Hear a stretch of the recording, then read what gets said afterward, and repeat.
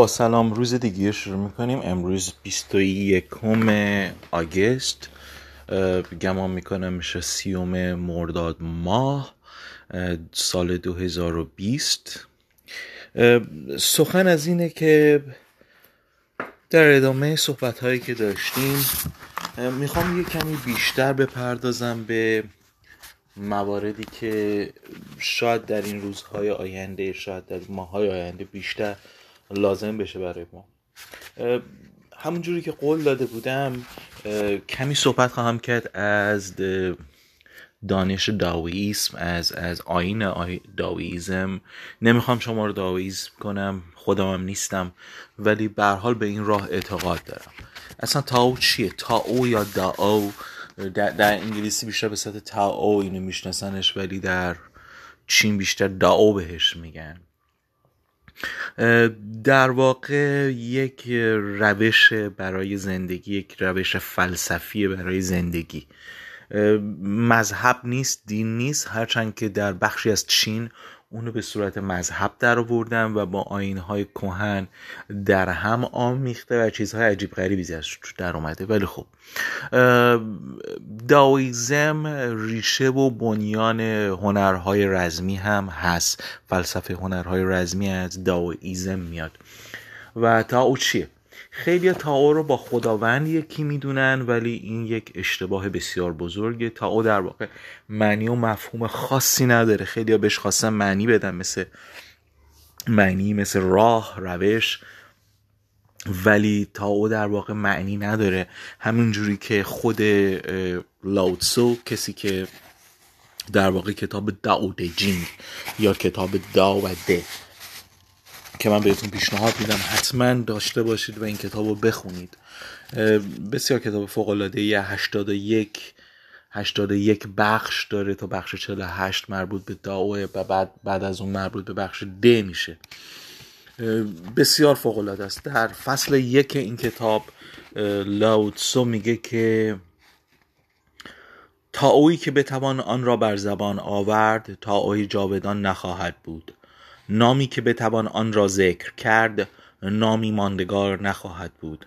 آنچه نمیتوان برایش نامی نهاد حقیقت جاویدان است. رها از آرزوها میتوان اسرار را درک کرد. در بند آرزو تنها میتوان جلوه ها را دید. اسرار نهان و جلوه های عیان هر دو از یک منبع اند. این منبع را تاریکی نامیده اند. تاریکی در تاریکی دروازه ورود به دنیای شناخت. در واقع این بخش بسیار مهمی هست. داویی که بشه به نام برد، داویی که بشه ازش ذکر کرد، اصلا هر چیزی که بشه نامی ازش برد دیگه اون چیز نخواهد بود. این فلسفه داویسته. وقتی شما میگی کوه، دیگه اون وجود کوه نداره من اینکه کوه درک کنی و ببینی. یا وقتی که از جملاتی بیان میکنیم برای اینکه بخوایم ثابت کنیم وجود خداوند یا وجود هر چیزی رو، دیگه اون کلمات خودش نیست، خود واقعیتش نیست و نمیتونن اونو جلوه بدن. اون چیزی که میشه براش نام گذاشت حقیقت واقعی نیست. حقیقت واقعی باید از درون درک کرد و پیشنهاد اون اینه که به ورای تاریکی ها بریم. تاریکی هایی که در واقع تاریکی روشنایی بزرگ از نظر تائو تاریک به نظر میرسه و این خیلی فلسفه عمیقی داره. از کسانی که تجربه مراقبه های طولانی مدت، مراقبه های عمیق دارن، کاملا درک خواهند که من چی میگم. در داوئیسم به لمس و درک مستقیم اعتقاد خیلی زیاد هست. من فقط خواستم یه توضیح خیلی سریع بدم بر این، بعدم برخواهیم گشت به این کشور، به این بخش. ولی چیزی که میخواستم صحبت کنم اینه که در بخشی از کتاب ده لاوتسو در رابطه با کشور و اداره حکومت صحبت میکنه و کلن میگه که چجوری میشه که یه حاکم بزرگ چه کسیه و شروع میکنه بر اداره کشور بحث کردن. این اداره کشور خیلی وقتها میتونه حتی به مدیریت در یک بخش کوچیک هم باشه، حتی به مدیریت خانواده هم بیانجامه. در نتیجه من خیلی دوست دارم در این رابطه بیشتر صحبت کنیم.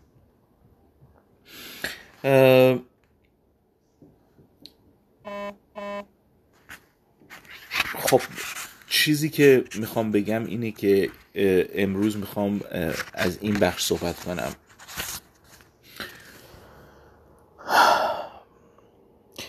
بخش 46 کتاب میگه وقتی کشوری در هماهنگی با تائوست، کارخانه‌های آن ماشین‌های باربری و کشاورزی می‌سازند.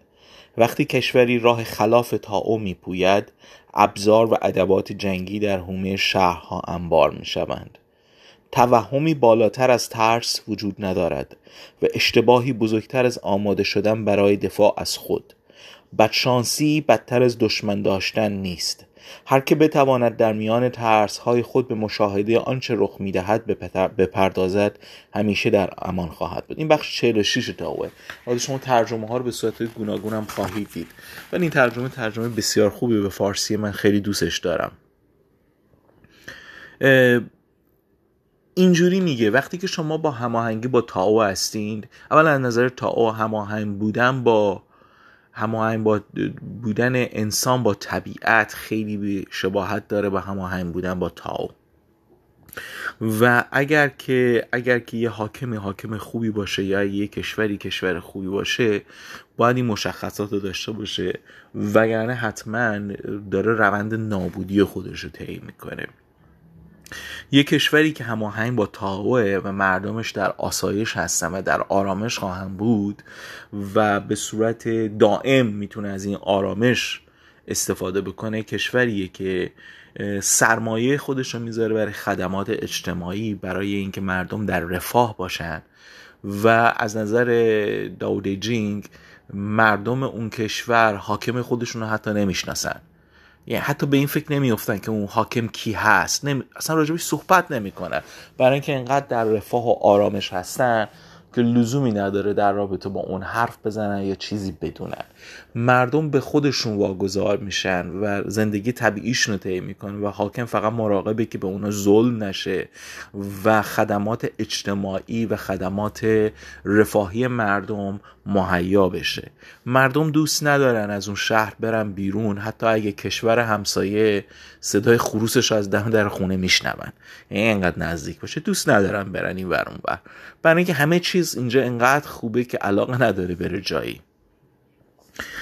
درش میل به مهاجرت خیلی کمتر میشه.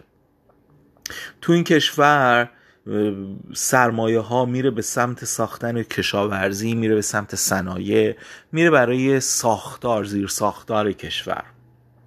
ولی کشوری که برخلاف راه تائو میره، شروع میکنه به ساختن ابزار و ادوات جنگی و اونا رو هی شروع میکنه انبار کردن، هی سعی میکنه به ارتشش بیشتر رسیدن، به جای اینکه به خدمات به مردمش خدمت کنه، به جای اینکه سعی کنه آسایش مردمش رو، شرایط رفاه مردمش رو تهیه کنه، میره بیشتر ابزار جنگی میسازه و سعی میکنه با ترس اونا رو نگه داره. ترس از دشمن، هی دشمن میسازه، از یه دشمن از جای دیگه میسازه و شروع میکنه به ابزار ساختن. اگه خوب نگاه کنیم حتی در کتاب آسمانی، کتب ابراهیمی هم میگه کسی که با شمشیر زندگی میکنه با شمشیر میمیره. واقعیت اینه که شما وقتی که خیلی به ارتش و به اسلحه و اینجور چیزا اعتماد میکنی و روش انرژی میذاری، در نهایت با همون هم از بین خواهی رفت. یه نگاه به تاریخ تمام کشورهای جهان نشون میده این موضوع رو. امپراتوری مثل امپراتوری مثلا روم باستان، امپراتوری مثل امپراتوری پارس، کشورهای دیگه که آلمان نازی که نگاه میکنیم که با ساختن جنگ افزارهای زیاد همینجوری به جای اینکه به رفاه مردم برسن بیشتر روی ارتش سرمایه گذاری کردن و دقیقاً از همون نقطه هم خواهند شکست. بیشتر این کتاب برای مضمون بحث میکنه میگه هیچ اشتباهی بزرگتر از آماده شدن برای دفاع از خود نیست. بدشانسی بدتر از دشمن داشتن نیست. داویسم در واقع انقدر راحت به همه چیز نگاه میکنه که کسی رو دشمن خودش نمیدونه، همیشه خودش رو هماهنگ میدونه با طبیعت. وقتی شما دشمن میانگاری در واقع این خود توه، این خودتو برتر از دیگری میدونی و خودتو دشمن میکنی با دیگران، در حالی که در داویسم همه چیز خیلی سیال و راحته. حتی در هنرهای رزمی هم تکنیک‌های وجود داره که این تکنیک‌ها کمک میکنه که شما سیال‌تر باشی. یکی از تکنیک‌هایی که من چند وقت پیش در مورد اون صحبت کردم تکنیک منزوکو کاتا بود، نگاه به بی‌نهایت، که باعث میشه که از خشم پرهیز بشه، از درگیری پرهیز بشه. اینو من باز هم تأکید میکنم که نگاه به بی‌نهایت، حتی وقتی که مثلا بعضی از کسانی که هنرهای رزمی به صورت حرفه‌ای انجام میدن از درون چونه حریف یا از بین دو تا چشم حریف به بی‌نهایت نگاه میکنن، به خود حریف نمیبینن و این نگاه کردن باعث میشه که تمام حرکات حریف زیر نظر باشه بدون اینکه روی قسمت خاصی تمرکز کنیم. توی روانشناسی اینجوریه که میدونیم که انسان روی یک چیز هر لحظه تمرکز میتونه بکنه. برای همینم کسایی که تردستی میکنن از همین خاصیت استفاده میکنن. شما حواستون یه جای دیگه میره و یه کار دیگه میکنن و شما نمیبینید و فکر میکنید جادو کردن. نه، این تردستی خیلی فوق العاده است. سیاستمدارا هم این کارو میکنن، حواستون رو به یه چیزی پرت میکنن و یه کار دیگه از پشت پرده انجام میدن. بین دو تا چیز سعی میکنن یه کاری کنن شما انتخاب کنین و در واقع اون انتخاب سوم و انتخابی بوده که اونا میخواستن انجام بدن و شما ذهنتون درگیره. انتخاب بین دو تا چیزه، بین خوب و بد، بین این و این، بین قرمز و آبی، بین بد و بدتر، بین چه میدونم کسی که خیلی چپ و راست ولی در واقع چیز دیگه هستش که این وسط اونا میخواستن انتخاب کنن و شما رو با اون فریب میدن. نکته اینجاست که وقتی شما نگاه به بی‌نهایت دارین، در اون لحظه ذهن آرامه، در اون لحظه ذهن باز میشه و میتونه همه چیز رو دریابه بدون اینکه روشون فوکوس کنه، بدون اینکه روشون تمرکز کنه. در هنرهای رزمی استفاده میشه. در داویسم از همین تکنیک استفاده میشه برای کشورداری. یعنی اینکه به جای اینکه مردم رو به دشمن داشتن هی ترغیب بکنن، کسی که با داو، حاکمی که به داو هماهنگه، نمیاد این کلک‌ها رو بزنه. در واقع این که هی دشمن میتراشن مالا اینه که از چیزهای دیگه‌ای آدم‌ها رو فریب بدن بهشون، به اونا توجه نکنن. آی حزب مقابل من حزب خیلی بدیه، آی نگاه کنین فلان کشوری که داره مال اموال ما رو میدزده. این در واقع این دشمن داشتن ها مال اینه که داره به یه جای دیگه آسیب میزنه و بدتر از این نمیشه. دشمنی بیشتر میاره و وضع بدتر میکنه. در همین بخش 46 کتاب میگه هر که بتواند در میان ترس‌های خود به مشاهده آنچه رخ میدهد بپردازد همیشه در امان خواهد بود. ترس کمکتون خواهد کرد. ببین ترس باعث میشه یه سیستم دفاعیه که ما رو در امان میداره از اتفاقاتی که قراره برامون بیفته. ولی اگه قراره با ترس زندگی کنیم و اون ترس ما رو از پا در بیاره، در واقع همون اتفاقی که میخوان برامون بیفته. این که آدم هوشیار باشه، مراقب باشه، کیف ایمنیشو ببنده برای اینکه زلزله قرار رخ بده، یا اینکه آمادگی داشته باشه برای اینکه قرار آتش سوزی برسه تو منطقه و خودش رو آماده کنه برای این قضیه، به این میگن آدمی که هوشیاره. این آدمیه که میدونه داره چیکار میکنه. ولی اینکه بترسه و فوکوس کنه روی این قضیه و نتونه از میان این ترس ها همه چیزو ببینه، اون وقت این باعث بدشانسی میشه. تو هنر رزمی هم این گونه است. اگه شما در اون لحظه از حریفت بترسی یا اونو دست کم بگیری، در هر دو حالت در واقع شکستت حتمیه. پس با منزوی کاتا یا نگاه به بی‌نهایت ذهن آرام میگیره، همه چیزو میبینی در همون لحظه و در اون لحظه میتونی تصمیم بگیری. ترس بر شما دیگه غلبه نمیکنه. ترس بر شما غلبه نمیکنه. خیلی‌ها وقتی میترسن ترسشون باعث خشمشون میشه و اون خشم باعث میشه که کارهایی بکنن که از روی دیوانگیه.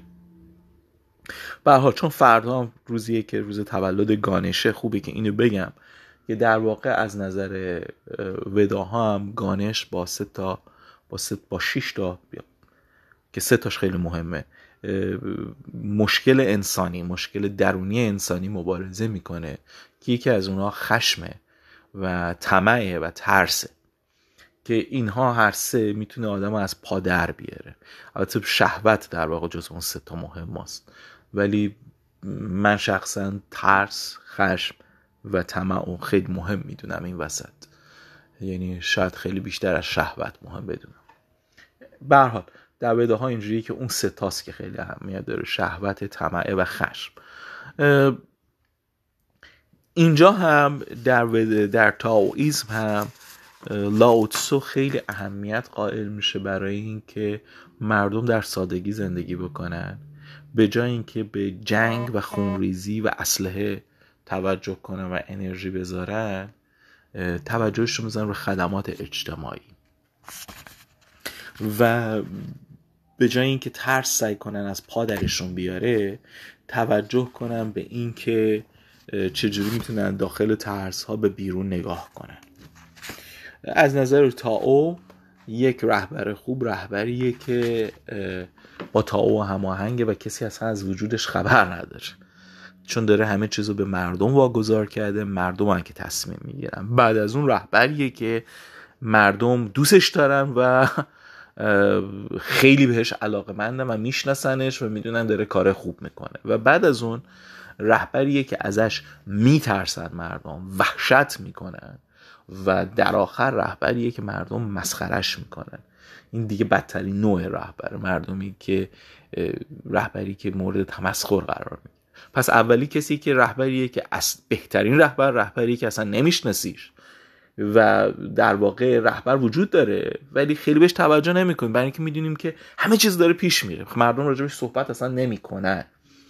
دوم رهبریه که مردم عاشقشن، دوستش دارن، یعنی میاد مرحله پایین‌تر قرار میگیره، رهبریه که همه دوستش دارن. و بعد رهبریه که ازش میترسن و مردم به خاطر ترس از اون رهبری کارا رو انجام میدن. و در مرحله آخر و بدترین حالت رهبریه که مردم اونو تمسخر میکنن و میدونن که این رهبر هیچ ارزشی نداره. من صحبتامو امروز تموم میکنم. حقیقتش دلم نمیخواد خیلی صحبت کنم، بیشتر دلم میخواد که برنامه بذاریم تو یوتیوب، بعضی از تمرینات رو انجام بدیم با هم. اگه پیشنهادی دارید برای این که بتونیم این کار رو انجام بدیم به صورت زنده یا به حالت دیگه به هم بگید، خوشحال میشم. پیام بفرستید. بعضی از شماها نقدهای بسیار عالی کردید که ازتون متشکرم. باز همین کار رو انجام بدید. بیشتر در رابطه با کشورداری و تائو صحبت خواهیم کرد. این بخش اول بود. 2 بخش دیگه سر راه هست که از دید تائو به کشورداری نگاه میکنیم. من فکر میکنم وقت خیلی مناسبی که همه بدونیم که رهبر خوب، حکومت خوب چه خواهد بود و سعی نکنن ما رو در این شرایط فریب بدن. متشکرم از همه شما دوستان عزیزم. سعی کنید سلامت بمونید.